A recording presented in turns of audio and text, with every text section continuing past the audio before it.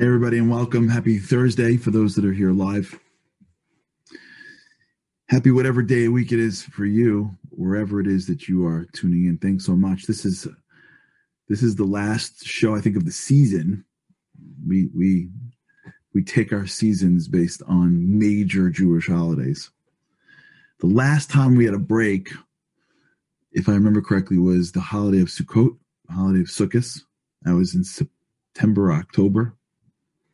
And thank God we've had the good fortune, all from God, to be together since. And this is, I guess, the end of the winter season. And when we come back from Passover, we're going to start the spring. We've been talking about Passover. We've been talking about a whole bunch of ways that we can look at our lives, destroying the idols that are holding us back, shifting the narrative that we've been hearing to the narrative that is going to make us who we are. I've been quoting Rabbi Moshe Levi from Israel, who's really been guiding me in a lot of this stuff. I want to sort of end with a thought that he shared with me. I want to talk about it a little bit today. One of the most important transitions that take place in any area is the transition that takes place between the person that sits in the driver's seat and the person that sits shotgun, which I just recently learned was called shotgun because in the old days, I think that's where the bank robbers had the guy hold the gun. Or if it was a bank robbery, but in the old days, they literally held the shotgun out of the front seat, which is why it's still called shotgun. Life as a way of moving. It moves. Seasons change, people get older. Things pass, things get created. Life moves. And we have to choose if we're going to sit in the front seat to the right, in the shotgun seat, or we're going to sit in the driver's seat. Sports are fun when you're the spectator. It changes when you're the coach and the player. It's much more nerve-wracking when the ball's in your hands than when you're watching someone else with the ball in their hands. It's fun to watch somebody else on a screen almost lose everything and then it makes it. It's fun and it's exhilarating to be a spectator in life. It's hard to be a player. It's hard to be a coach. We watch them at the end, but every person you've ever seen play a professional sport, for the most part, and that they're very good, for every 5 minutes you watch them, there must be 5,000 hours that you don't. Working, exhausting, not eating, training. It's hard, which is why most people would rather watch it. If I can sum up what we're trying to do here, for me and for you, is we're trying to become bigger players in our life. We're trying to realize that there's nothing more important than taking responsibility and control for our minds. And that's hard because we got to come face to face with the stuff that we've been telling ourselves our whole lives that's not true. We got to come face to face with things that are our insecurities and our failures, our weaknesses. We have to come face to face with things that we need to fix, but we've been too busy focusing on entertaining ourselves or blaming somebody else to actually go in and fix it. We have to come face to face with things that are hard to see but need to be seen. We have a hard time calling people when it's uncomfortable. And as soon as someone makes the decision that they want this, they want this, they're strong enough for this. They want to be in control. They want to influence their own life at the next level. As soon as somebody is willing to see themselves as a person who will do whatever it takes to become great, in the truest sense of the word, to reveal the godliness that is within you, as soon as we make that decision and we identify with that, everything changes. I once saw a quote, I don't remember where, that the only thing scarier than failure is unrealized potential. Is that awesome? The only thing scarier to a thinking person of failure is unrealized potential, which is why as soon as you realize that there's so much more that we can do, failure is the price that we pay to get it done. And so much of what I think we're trying to do over these past weeks, do you remember the stuff that we've been working on? Zeal, do you remember zeal and discipline and harmony, and remember all that stuff? Honor. We went through the different sefirot.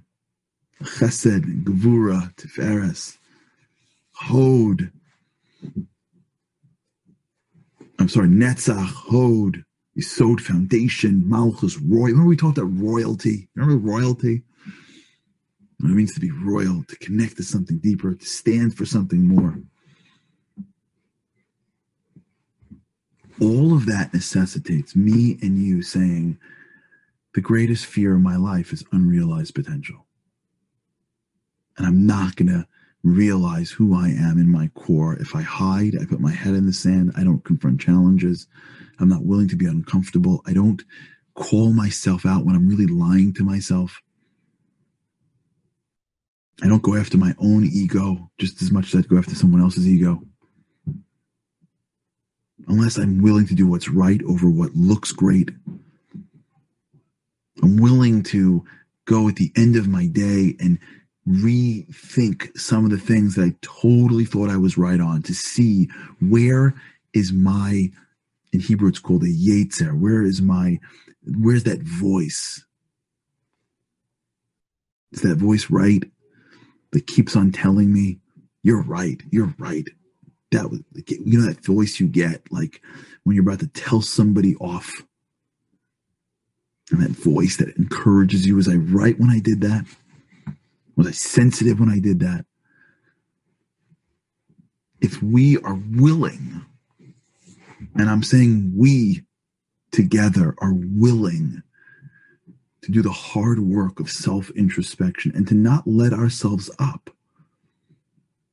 I'm channeling Rabbi Levi to you. Don't worry, this isn't Charlie Harari. This is much holier than Charlie Harari. This is coming straight at you from Bnei Brak, Israel. If we're willing to be hard on ourselves, in a good way, in a positive way, in an encouraging way, in a way that builds us, that doesn't destroy us, in a way that is smart. We're not going to just heap negativity on ourselves because we like to self-loathe. We're going to wake up in the morning and say, I need to push myself to be greater today. It's not enough that I was good yesterday to my family. I got to be better. It's not enough that I bought something. I got to figure out what's driving me and go further. I got to constantly be pushing myself. What idol is still in my way that I can smash? What narrative is still in my head that I can start to change in someone else's head? Where am I not operating with zeal? I'm a Navy SEAL. Where am I still too lazy? Where am I still too in this earth? What am I waiting for? If we can see that everything we want in life is just in our own minds. We are dictating this ship. We are navigating this world through here, through our minds. And if we get our minds right, now we've given our soul a conduit to come out into the world.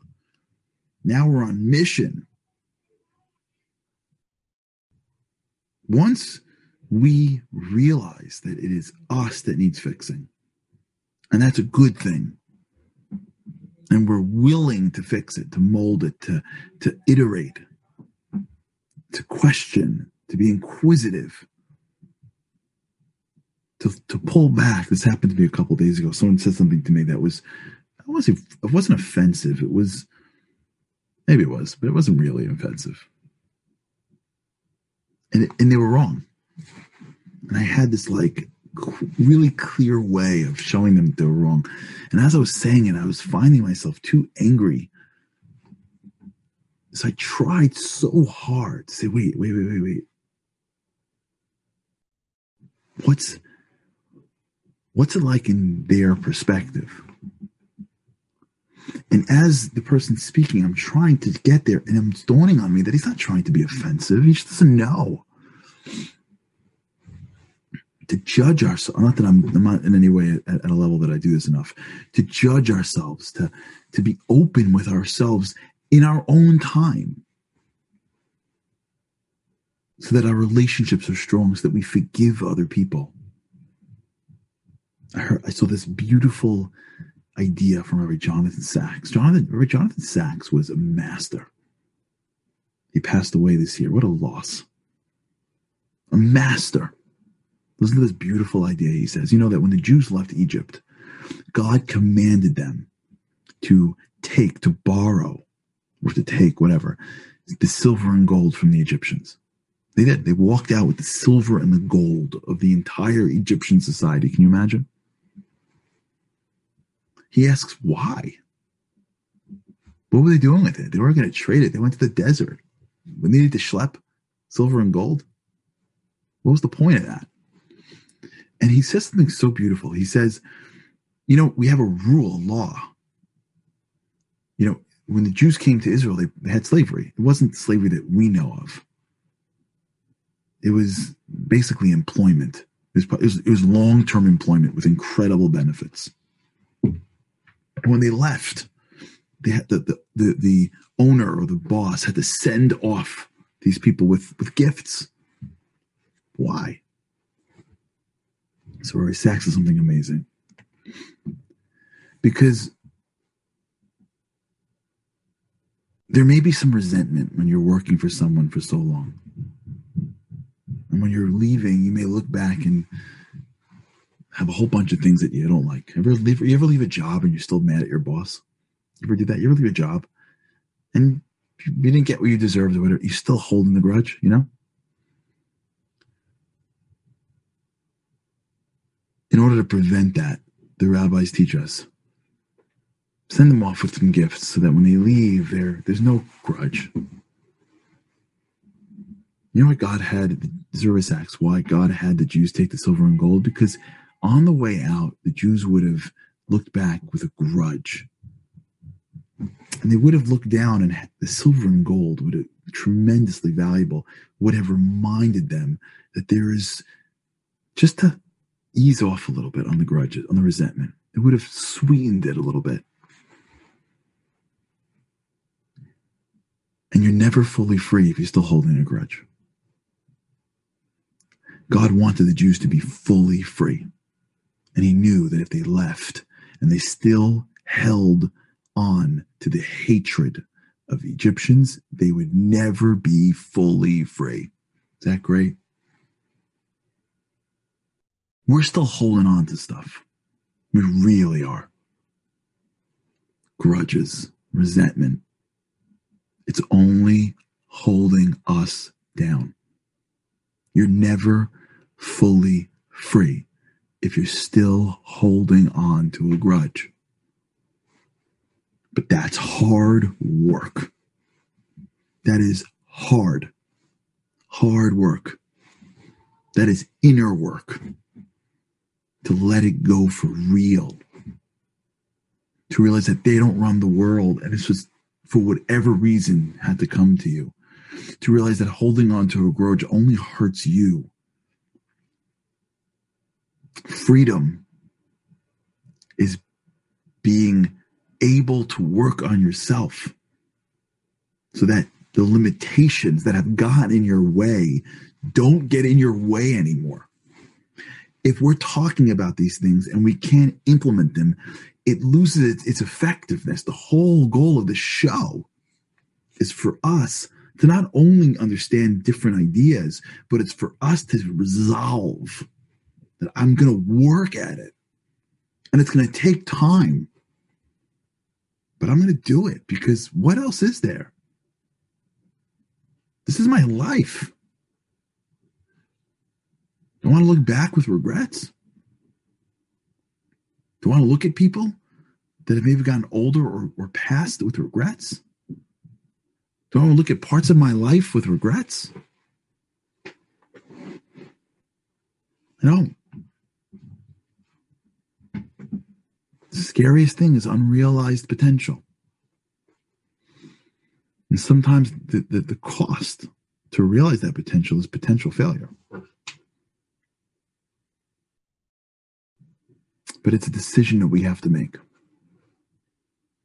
to do the hard work, to try things out that feel uncomfortable, to stick with them when they get boring, to have conversations that we wouldn't have otherwise had, to look at things that we don't want to look at,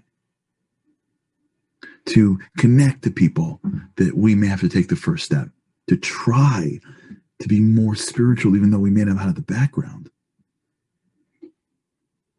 to take a chance in our lives, a well thought out chance, but a chance, to forgive people. There's a woman that listens to this show. You know who you are. Went through a really hard upbringing. Really hard upbringing. To forgive your parents if it was hard. They did the best they could. To forgive your teachers. To forgive your friends. To forgive the people around you that have hurt you. Husbands and wives. To forgive each other. Each person's just trying. I'm just channeling our reliever right now. I'm not just channeling him. To forgive your kids. To be full and whole. To be free. That's what we're trying to all be. To be free. To be free of our societies that promise us things that never really deliver on. We end up running races that are their races, but don't help us in the end. To run our own race. To build on our values. To be free to pursue what we'd like and what we dream of. To pursue a relationship with the Creator. To be free to fix what's broken about ourselves.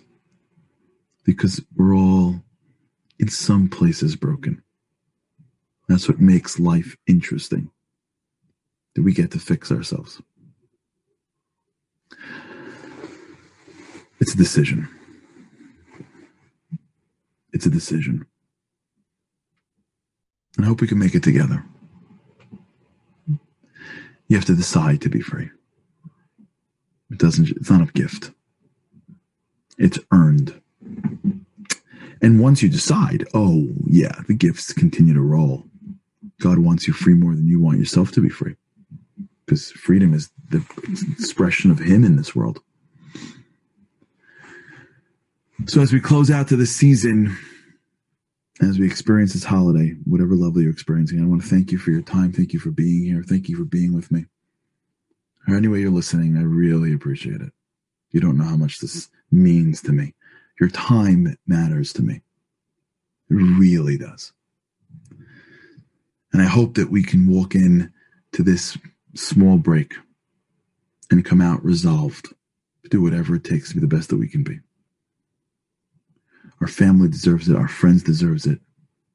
We deserve it, and our God deserves it. So I wish you a happy holiday. Chag Sameach. Thank you for being here. And with God's help, I cannot wait to see you again afterwards. All the best.